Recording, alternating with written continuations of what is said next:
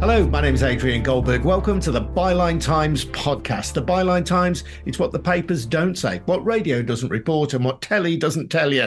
This time, leaders under pressure as we reflect on Rishi Sunak's Brianna Ghey trans gaffe and Keir Starmer's Green Pledge U-turn. Sunak, never averse to firing off a few rounds in the culture wars, made this comment at Prime Minister's Question Time when the mum of murdered transgender teenager Brianna Ghey was in the visitors' gallery of the Commons. It's a bit rich, Mr. Speaker, to hear about promises from someone who's broken every single promise he was elected on. I think I counted almost 30 in the last year. Pensions, planning, peerages, public sector pay, tuition fees, childcare, second referendums, defining a woman. Although in fairness, that was only 99% of a U-turn. The list goes on, but the theme is the same, Mr. Speaker. It's empty words, broken promises, and absolutely no plan. Keir Starmer.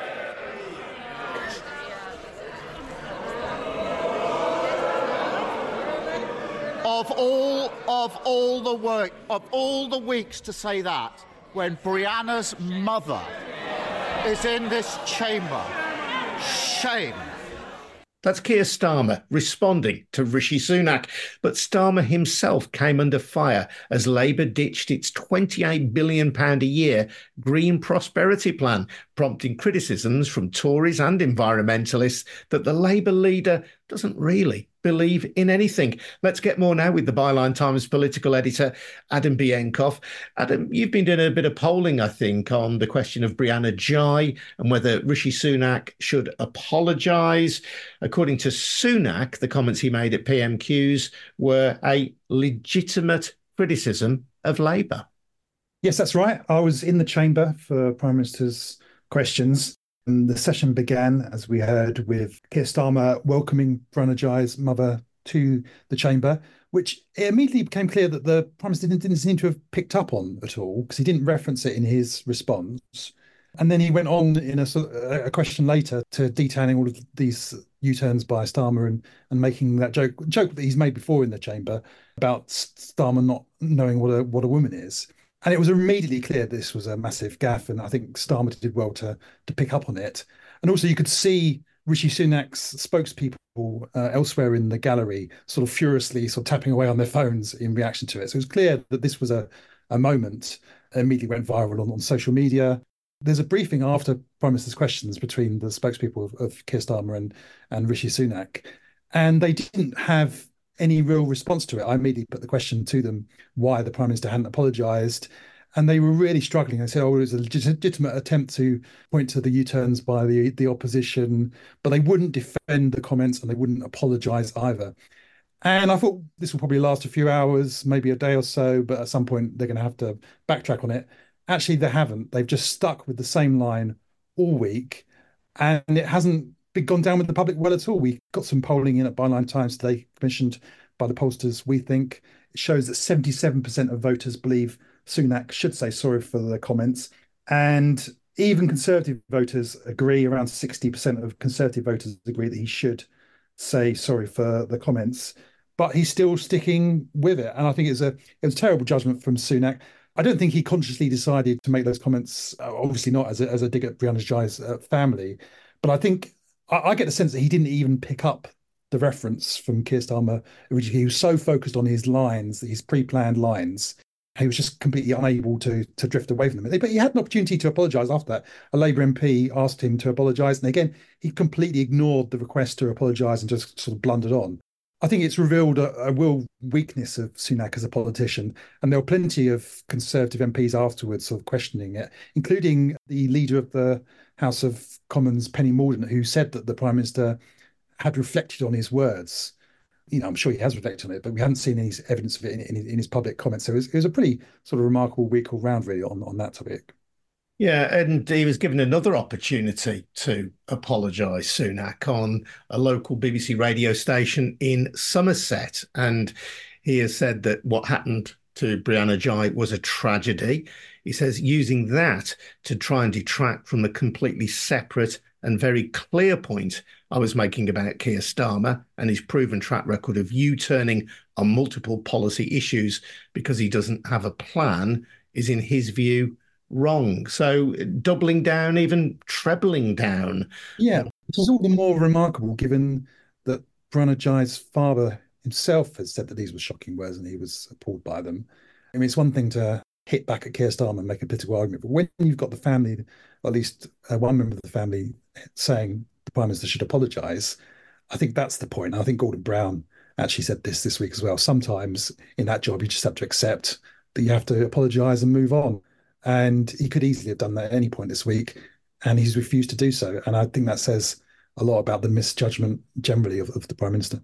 Yeah, we sometimes hear about the inability of politicians to read the room. And it seems in this case, Sunak did misread the chamber of the House of Commons, really. Yeah. Some of his own MPs have been made uncomfortable by this. Maybe not all of them, because culture wars are a staple of a significant part of the Conservative Party at the moment, it seems to me. But the context of Brianna Ghey's murder, which was horrible, horrible episode, just leaves, I think, for many people, a very sour taste. It's worth saying that he has made these similar comments in the chamber before, and when he was running to be Conservative Party leader. And it never caused a huge row in Westminster previously. And previously, when he's made similar comments in the chamber, I've asked about it, asked his spokespeople about it afterwards. And there were no sort of further questions from other members of the lobby. There wasn't an interest in it. I think it's only because of the horrific murder of Brianna Ghey and the fact that she was in the chamber that it became this big issue. It's almost like it's less to do with the kind of principle, or more kind of almost manners of making that comment. And also shows that the public mood generally has shifted away from the Conservatives and away from Rishi Sunak more generally. But yes, it's interesting to see how that reaction has changed because, as I say, what he said was really nothing that he hasn't said in the past, and other Conservative politicians haven't said in the past either. When he was originally standing to be leader, Sunak wasn't seen as a natural culture warrior, but since he's become PM, and presumably this has been on advice, he has lent into these culture war issues and indeed seemed to have positively relished them. But you've observed before that that's not necessarily popular with the public. It may win support from some of his own backbenchers, not all of them by any means. But these issues around what a woman is, around trans issues, for example, though clearly very important for some people, they're not the things that really move the electorate as a whole. Well, absolutely not. And we can see that in the polling we conducted. I would say on Sunak that it's very true that he was not seen as that kind of politician. But I think having followed his campaign quite closely at the time, there were signs of it back then. And there was one line in particular that he did keep on repeating on the campaign trail and at hustings, which is, I want to take on this left-wing woke culture that seems to want to cancel our history, our values, and our women. So he was leaning into the sort of trans cultural debate back then as well. But it's true that he doesn't give off that vibe, the kind of Lee Anderson, Suella Braverman type vibe of being a culture warrior. And it doesn't really seem to work very well when he tries it, as we saw this week. People see him as being a more kind of centrist figure, regardless of what his actual politics are. It would have been sensible to kind of lean into that impression and try to capture the centre ground. But again, he hasn't done that. And I think that's a significant part of why his premiership has failed to date. Is his inability to respond to the moment, which was apparent in that exchange with Keir Starmer, a reflection on him as a politician? He seems to be very adept at delivering lines that have been rehearsed, less good, perhaps, at responding to the moment and thinking on his feet. Yeah, and he's quite awkward in public interactions as well. There was a recent incident when he was on the campaign trail and he was speaking to a NHS worker on I think it was on a high street somewhere in the country, and she was detailing the sort of the experience in the NHS and the horrific pressures it was putting on. And he sort of appeared to break off into laughter and then walk off. It's worth saying his spokespeople say he wasn't laughing at the woman, but that's what it looked like to anyone watching. A better skilled politician would have made sure he didn't give that impression. You know, that's why a lot of Conservative MPs are starting to really despair about their prospects. Well, not, I mean, they've been despairing for some time, but even more so in recent weeks, starting to really despair about their prospects at the next general election, because they worry that when we do come to the campaign proper, I mean, although you could say the campaign's pretty much started already. But when we actually get into the kind of couple of months before the election, that he really could struggle. And rather than the polls narrowing, as most people expect at the moment, the situation could actually become even worse for the Conservatives than it looks at the moment. Because in that moment, when he was on the streets being harangued, as politicians are, I'm sure, on a weekly, if not a daily basis by angry voters, he really didn't seem like a man of the people. He seemed very uncomfortable. And it was quite shocking in a way, because you think, well, that's something that anyone who's door knocked as a politician would have had to contend Yeah. with at some point. Yeah, and just I mean to sort of go over to Starmer for a bit. That is also criticism to a lesser extent of Keir Starmer among some people in the Labour Party, is that he's not really a kind of natural sort of think on your feet politician. I mean, his background is as a civil servant. Some within the Labour Party and Labour MPs question his political ability, but it's fair to say he's not had anything like the kind of nightmare that Rishi Sunak has had in recent weeks and months. That's Yeah. certainly yes. I'll come to Starmer now, but I want to link it to Sunak, because you remember back in September of last year, Sunak and his advisors made this decision that the environment would become a wedge issue. The Conservatives decided not to abandon their green pledges, not to abandon the goal of reaching net zero. But, for example, Sunak announced a 5-year delay to the ban on new petrol and diesel cars, watered down the phasing out of gas boilers. So, in that context, Labour's £28 billion green prosperity plan was something that they could seize on and say, well, look, the general public are not as obsessed by these environmental issues, climate change, as Labour are. We can make your life cheaper. We'll still achieve net zero eventually, but without being obsessed by it and without having to tax you in the way that Labour's plans might suggest. And again, I think that was misguided attempt to sort of lean into what they see as sort of culture war wedge issues. Actually, when you look at the polling across the board, not just among Labour supporters, Conservative voters as well, there is a lot of concern about the environment, and it tends to be in the top 5 issues for most voters. In some polls, the third or fourth, top issue for voters. So I think that was a mistake by Sunak. I think he, as boring as they were, he should have stuck with his 5 pledges. Admittedly, he's only really met one of them so far, but he should have stuck with that kind of sort of boring message about competence rather than sort of leading into his issues where actually I think he's more out of step with the public than he suggests. I mean, these wedge issues only really work when you genuinely are speaking on behalf of the silent majority. And in the case of the environment, actually voters across all demographics are really concerned about the environment. And I think, unfortunately, they have gone for Labour on that issue. And I do think Labour have, to a certain extent, fallen for that and timidly responded and sort of backed away from their message and their agenda on that, which again, I think is a mistake. Admittedly, Labour's justification for that is not really that voters don't care about the environment. It's about the economics of it, and they're trying to shrug off the suggestion that they're sort of careless with money and finances. But I do think they should have stuck to their guns. And I think Sunak hadn't shifted the polls since they've been pushing that agenda in recent months. And I think Labour should have stuck to their guns, and they haven't.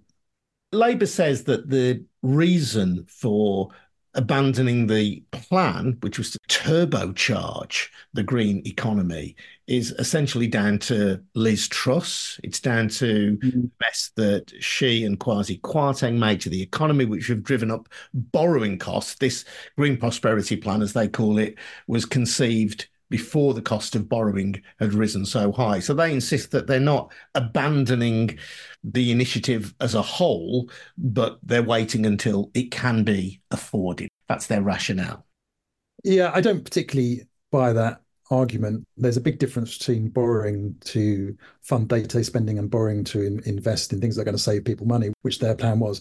And they've massively watered it down. The announcement they made this week suggests it's going to be around a fifth of the original plan. I mean, it already been watered down from originally it was going to be 28 billion every year. That was then watered down to be 28 billion by the end of the parliamentary term. Now it's around 20. I think it's around 23 billion for the entire parliamentary term. So it's a massively watered down. And I think there was a good economic argument, there was a good environmental argument. I think there was a good political argument for it. The polls suggested it was hugely popular in focus groups. Voters suggested they were really excited about the policy. And the criticism that Starmer has got over his U-turn on this week has actually also come from the right of the party. Someone like John McTernan, who is the former, I think, former policy director for Tony Blair, has been incredibly critical of this decision. So yeah, I do think it was a big mistake by Starmer.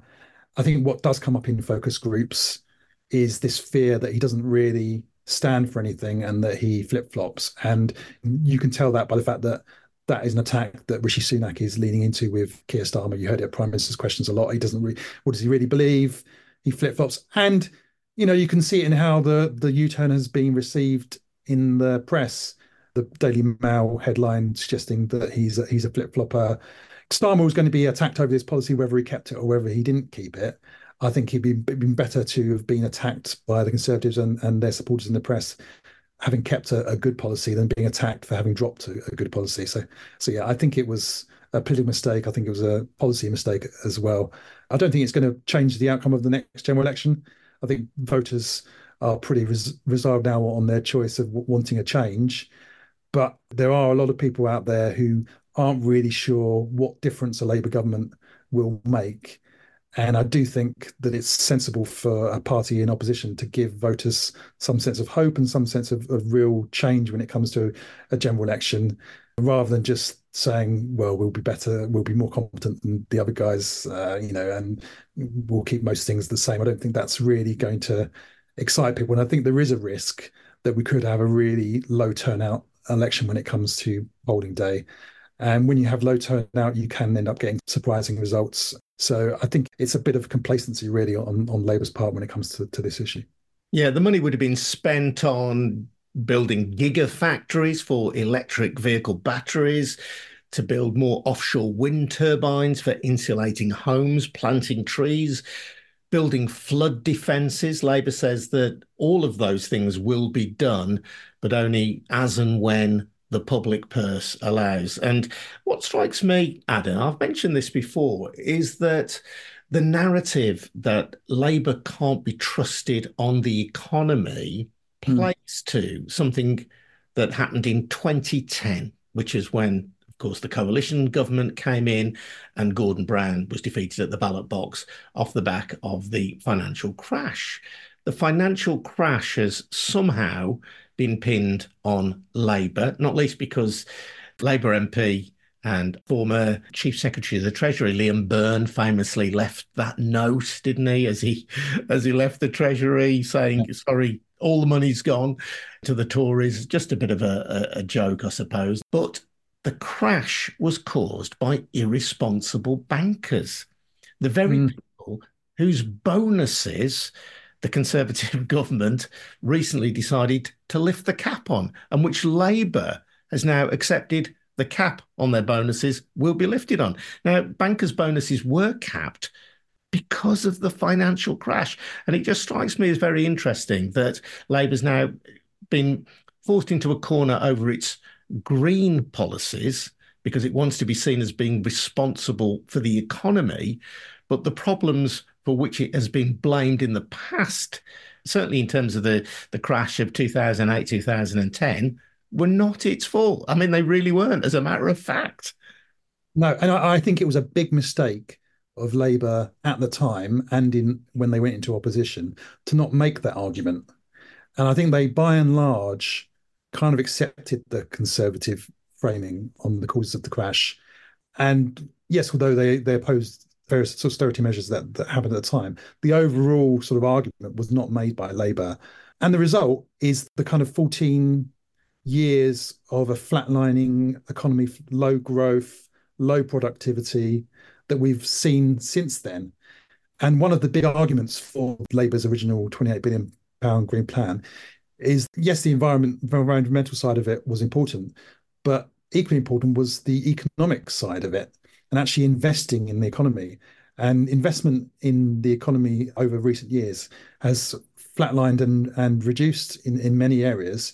And there was a very good economic case for actually putting big investment, sort of bidenomics type approach to the economy that has delivered big growth in the US, and we haven't seen similar growth in the UK.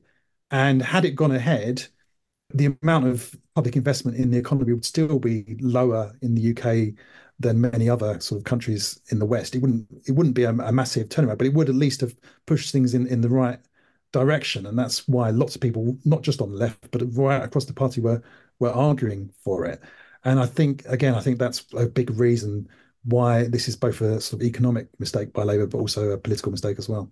Yeah, the Inflation Reduction Act is what it's called in the United States, but Biden's plan is a green prosperity plan by any other name. It should be noted that Labour will still have a national wealth fund for investing in clean technology, so that we'll get more recycled steel, for example. There will be some gigafactories as well, and they are committed to carbon-free electricity by 2030.